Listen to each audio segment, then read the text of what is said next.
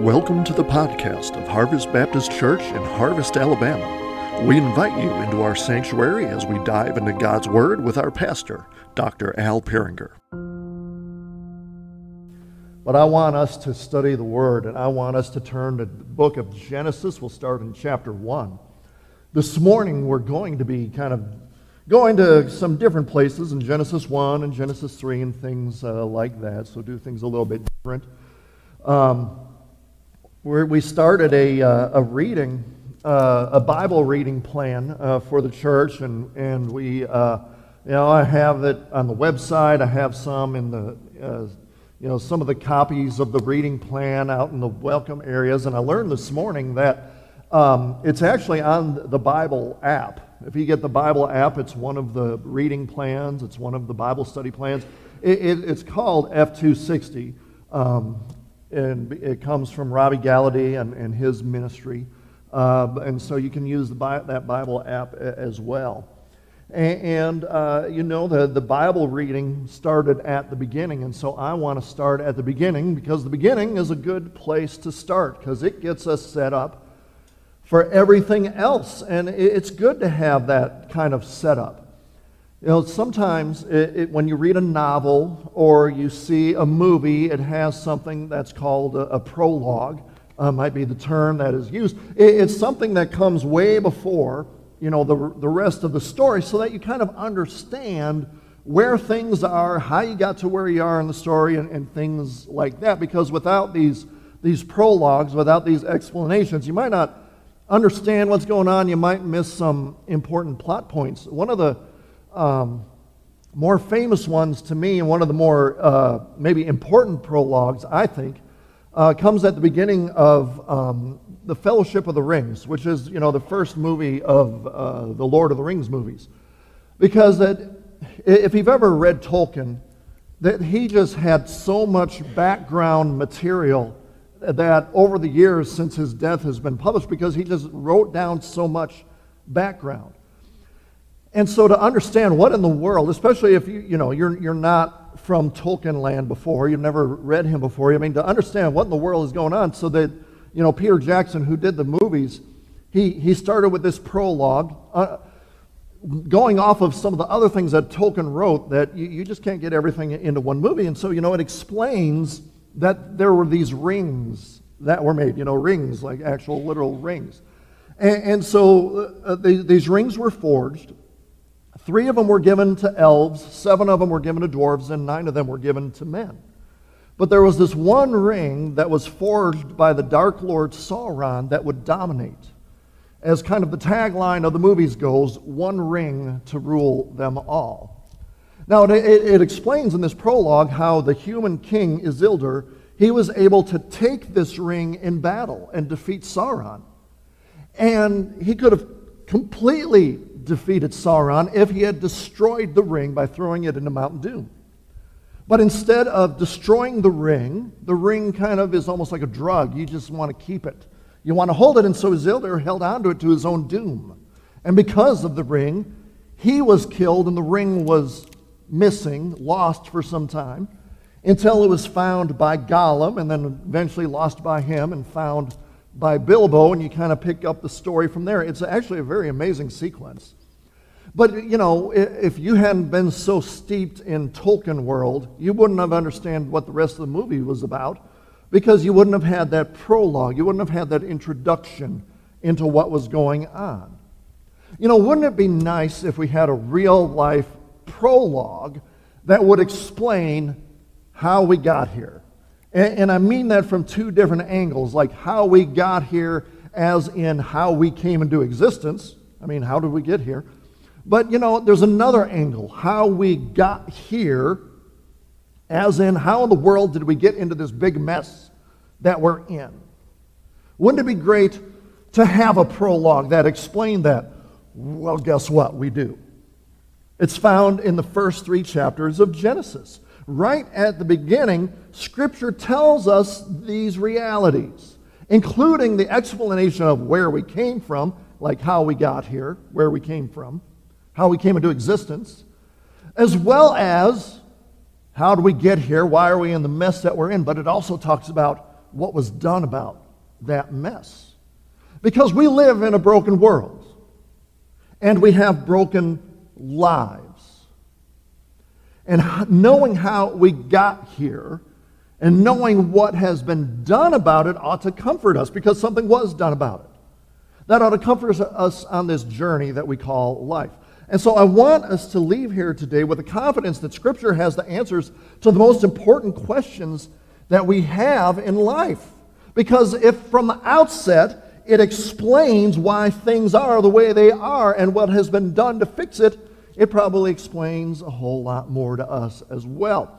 And so as we look at these various verses from the first 3 chapters of Genesis, I want us to answer the question, what important concepts and realities do we find that lays the foundation to understand the rest of Scripture, but also lays the foundation so we can understand our very lives as well. And so we're going to be skipping to different places within the first 3 chapters of Genesis. So I want to talk about these 4 different realities. And the first reality I want to talk about is that there is the reality of an almighty God. There is an almighty God. Now I want you to look at Genesis chapter 1, verse 1. It says, in the beginning, God. In the beginning, God created the heavens and the earth. Right away, everything begins here with the reality of an almighty God. He is the ultimate reality, because if there is no God, then there's nothing else. God is the source of everything that exists. At one point, there was nothing but God himself. And then God, he created the heavenly host, the spiritual world. And then God created the heaven and the earth. In the verses that follow here in Genesis 1:1, it describes him filling and forming and doing all that to the rest of the universe, but it was him. In the beginning, God created the heavens and the earth. This is important because it tells us that this universe didn't just kind of happen by random. It didn't just happen by chance. Because if everything was just random and if everything happened by chance, there would be no purpose. And there would be no value to anything that exists. If everything was random and everything just kind of happened by chance, we just hear by an accident, we are a cosmic accident, then it doesn't matter if bad things happen. It doesn't matter if good things happen, because the cold-hearted reality of it would be that it's just a meaningless existence. If everything was random by chance, a cosmic accident. So, at Solomon, he at the beginning of Ecclesiastes, he kind of starts out from that angle. If it's just all about the world and living for the world and things like that, well, everything is vanity. Vanity of vanities, emptiness, some translations might say. Everything is just empty. And that would be true if things just kind of happened on their own. If we just kind of plugged along. I mean, imagine the helplessness and hopelessness that there is, thinking that everything is by chance, thinking that life is like rolling the dice in a board game. You're playing Monopoly and you throw the dice and you don't know where your little guy, your little thing is going to move to. You don't know where it's going to land. Because everything's just kind of like by chance. You don't know where you're going, don't know what's going to happen, you don't know where you're going to turn up. It's just a roll of the dice. Whatever happens, happens. Que sera, sera. Whatever will be, will be. Whatever. What a harsh existence that would be. But Solomon doesn't end Ecclesiastes on that fatalistic note. He says that, the end of the matter is that there is a God, and he is to be feared and obeyed. The end of the matter is that God exists and he's in control of everything. But imagine being an atheist who thinks that everything is random, everything is by chance, everything, and all that exists is just the universe. There's nothing else. There's the universe, there's the vacuum, there's the worlds that are in it, but that's it. The universe has always existed, or the universe is the only thing that exists. The atheists will say different things in different ways. But even the atheists understood kind of the problem that they put themselves in. They understood that, you know what? If everything is random and by chance and a cosmic accident, and there's no meaning to anything. There's no purpose to anything. So they created a philosophy called nihilism, where you just have to create your own meaning. Well, how in the world do you do that if there is no meaning whatsoever? A random universe can't give you meaning. But they try and reason and argue around it, which I find kind of ironic, because they use reason and logic to defend their viewpoint. But think about this. If the universe is just some random accident, then reason and logic themselves are just random accidents. They come from random forces. Why would you trust a random force to create reason and logic? How do you know you could trust them? I mean, reason and logic would just be random things by chance. Why would you trust it? You can't even, if everything is by random and chance, you can't even trust your own thinking. Well, why should you trust the thinking that comes from randomness? Why should you trust anyone if everything comes from randomness? It's by chance. Because disorder cannot bring about order. The impersonal cannot bring about the personal. What a terrible life to live. Awful worldview. But thankfully, all right, everyone take a deep breath. Thankfully, that's not where we're left. In the beginning, God. God created the heavens and the earth. There is a God who created and ordered everything according to his eternal knowledge and wisdom.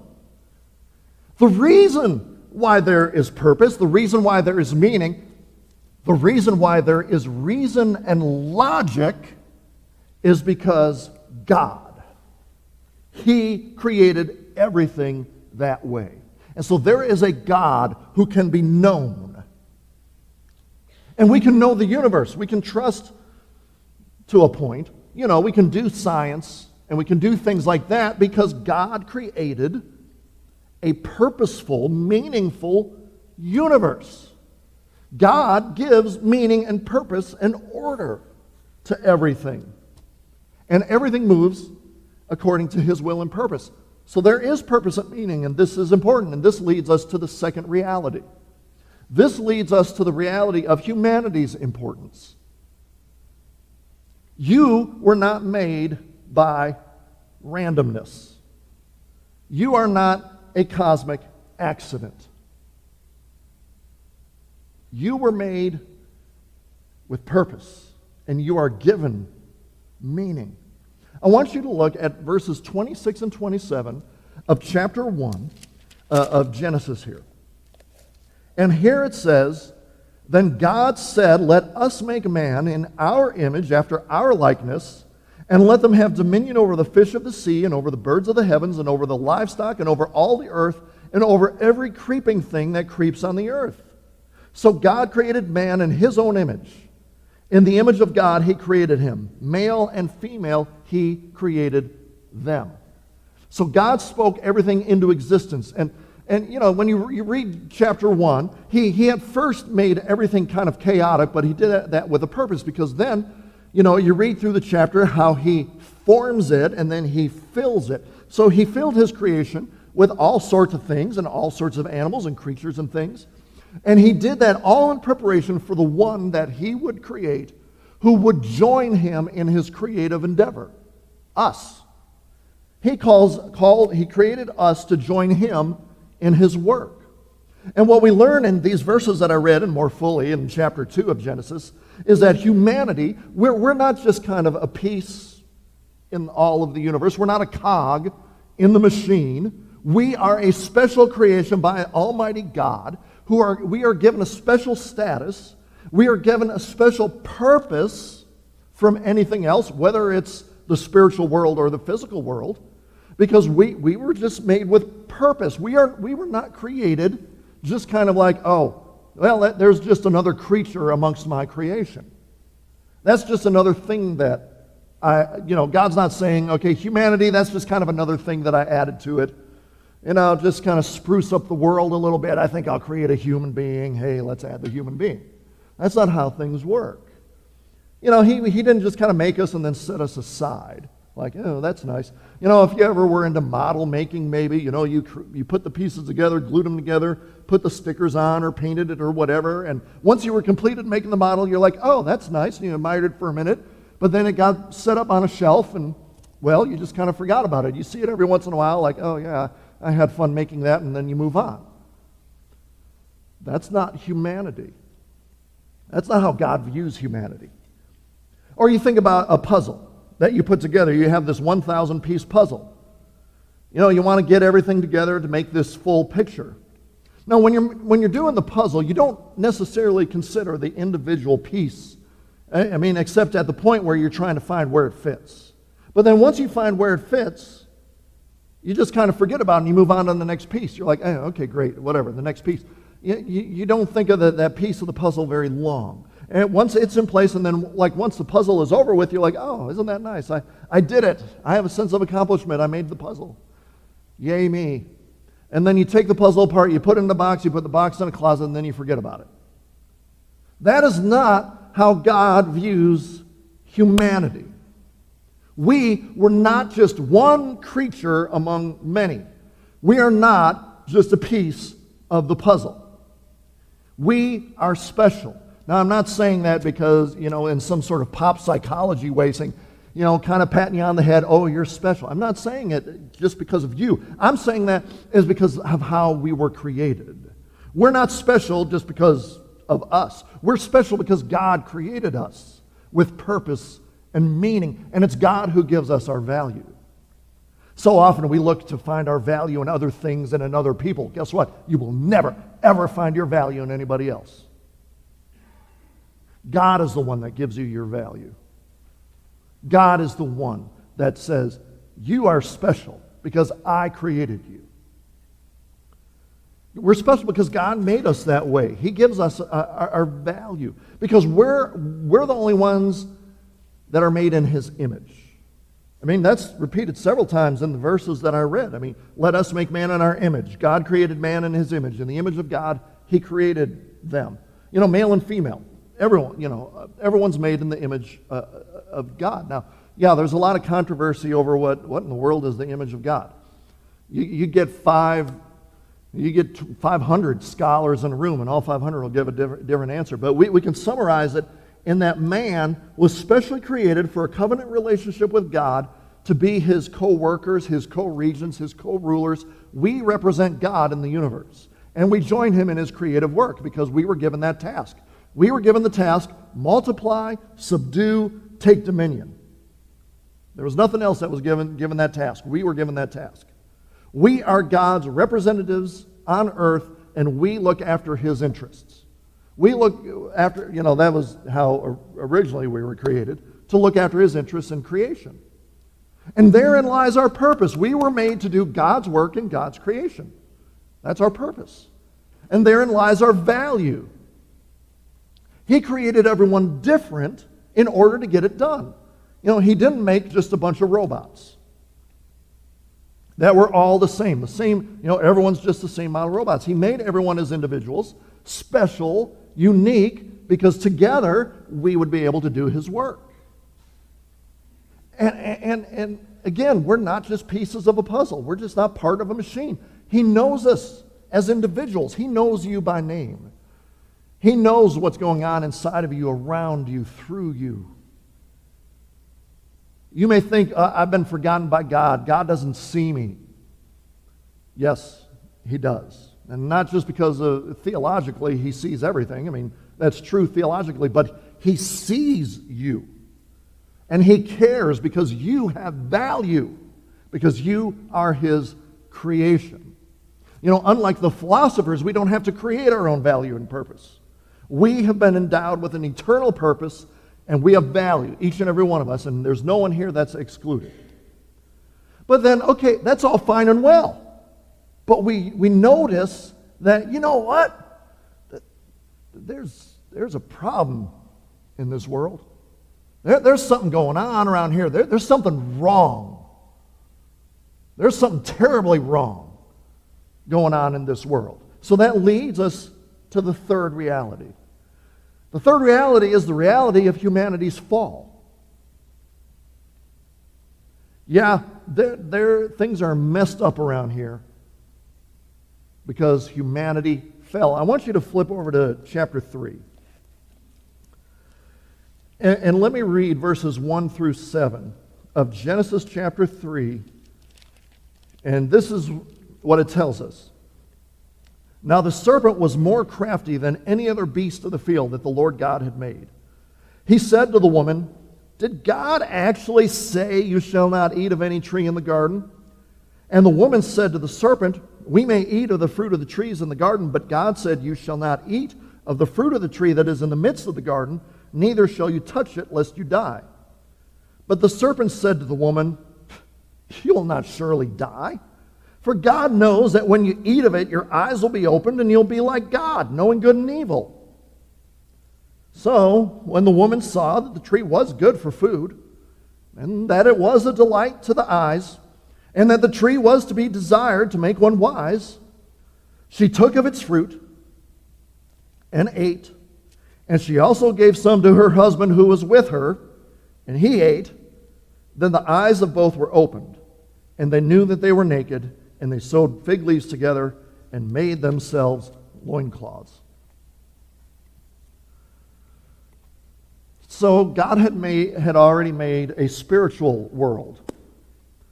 And one of these spiritual creatures decided that they were going to rebel against God.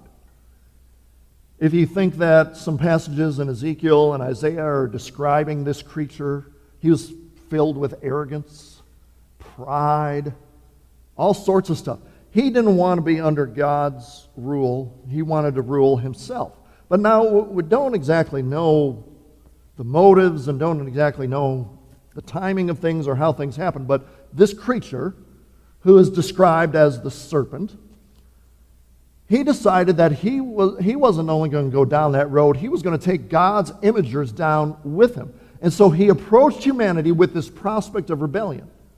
And he did it by calling into question God's word and commands. Now humanity, they didn't put up much of a fight.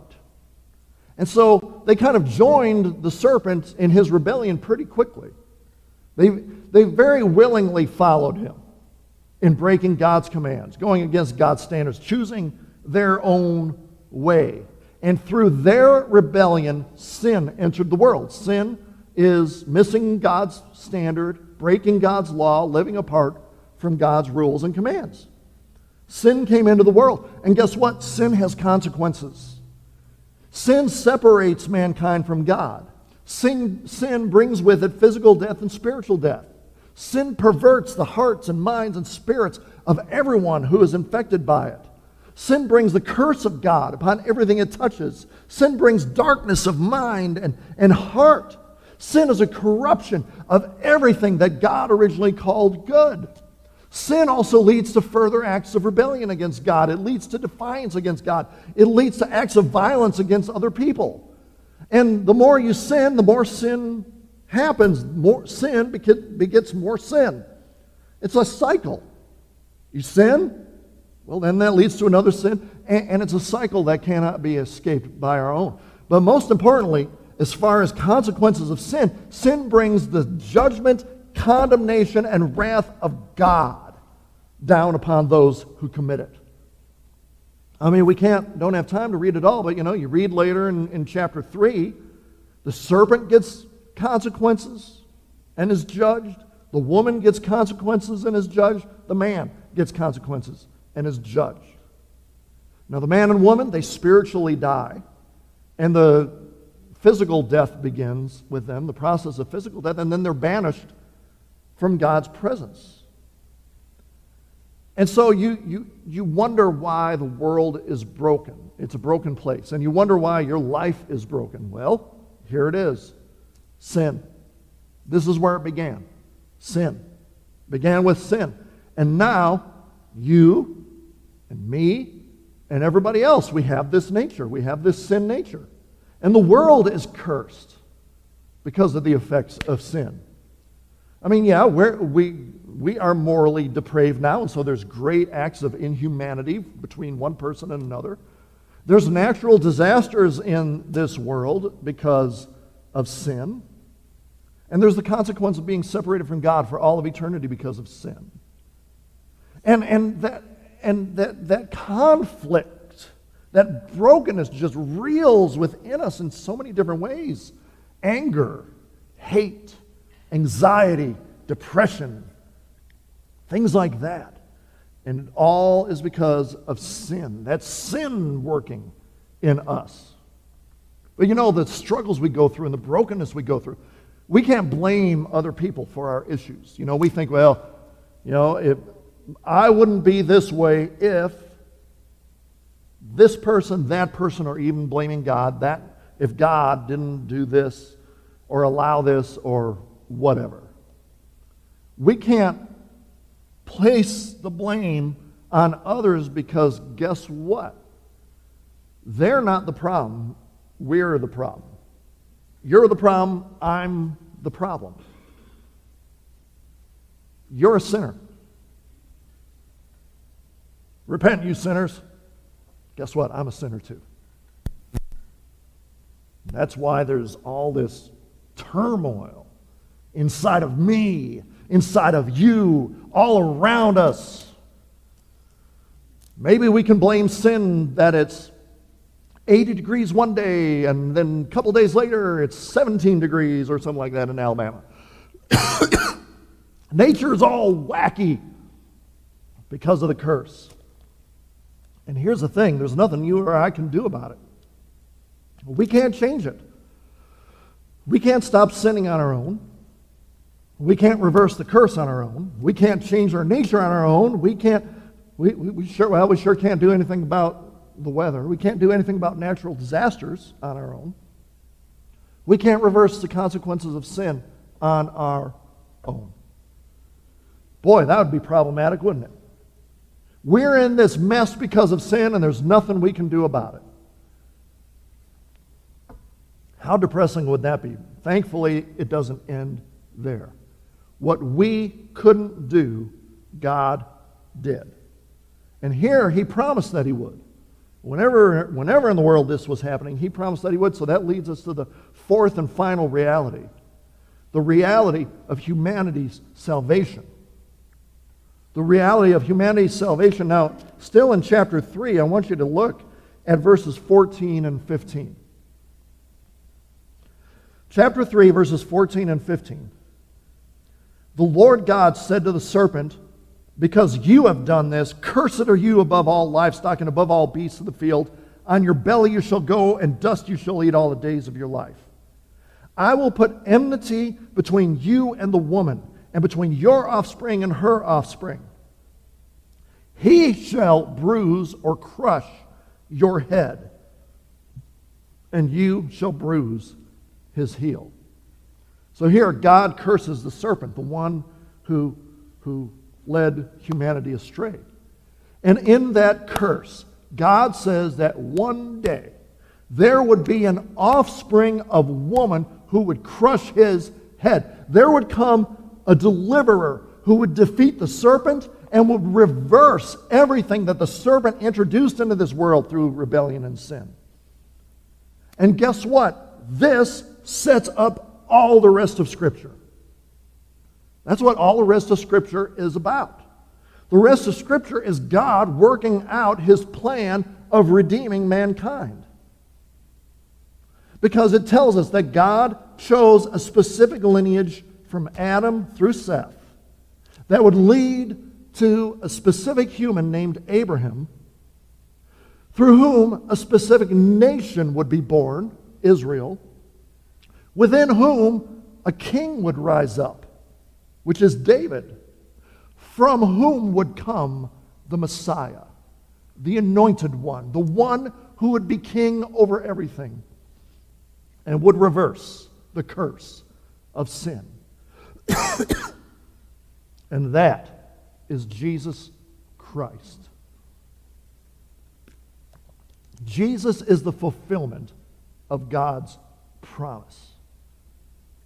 He's the fulfillment of all the promises that started in verse 15 of Genesis chapter 3. He is the only means of deliverance from this broken world and these broken lives that we're in. Jesus died on the cross. He took the wrath of God on himself. He rose again so that through him we would be brought out of death into life.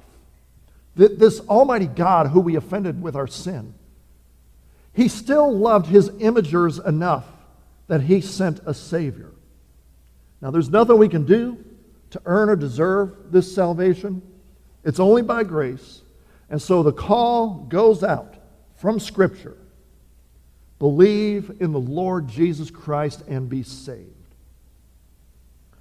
And you know what? Nothing else in Scripture would make sense without this foundation, this prologue, if you want to call it, this foundational understanding of how we got here.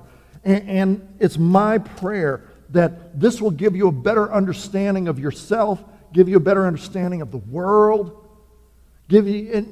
I pray that this moves you toward God and it moves you toward the Savior that he provided.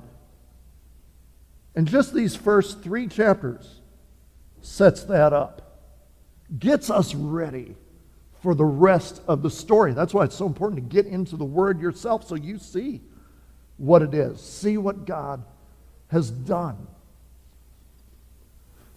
So last week, some people thought that I was sick because I didn't use a Star Wars illustration. So to make sure, to let everyone know, hey, I'm all right, I'm feeling okay, here's your Star Wars illustration, right?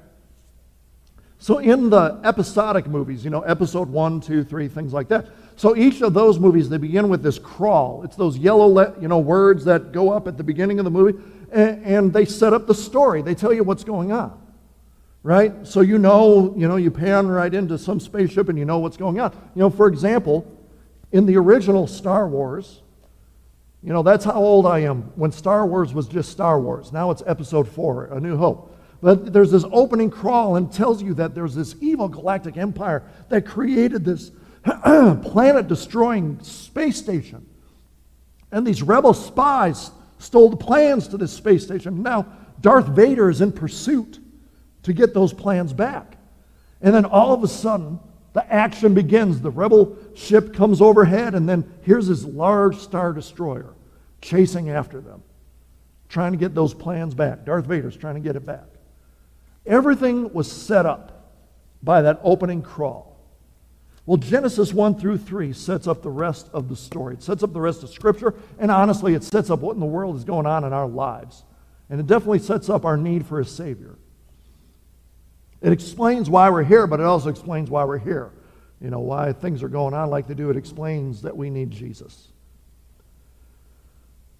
So thankfully, the world is messed up, but God has it under control, and God sent the solution.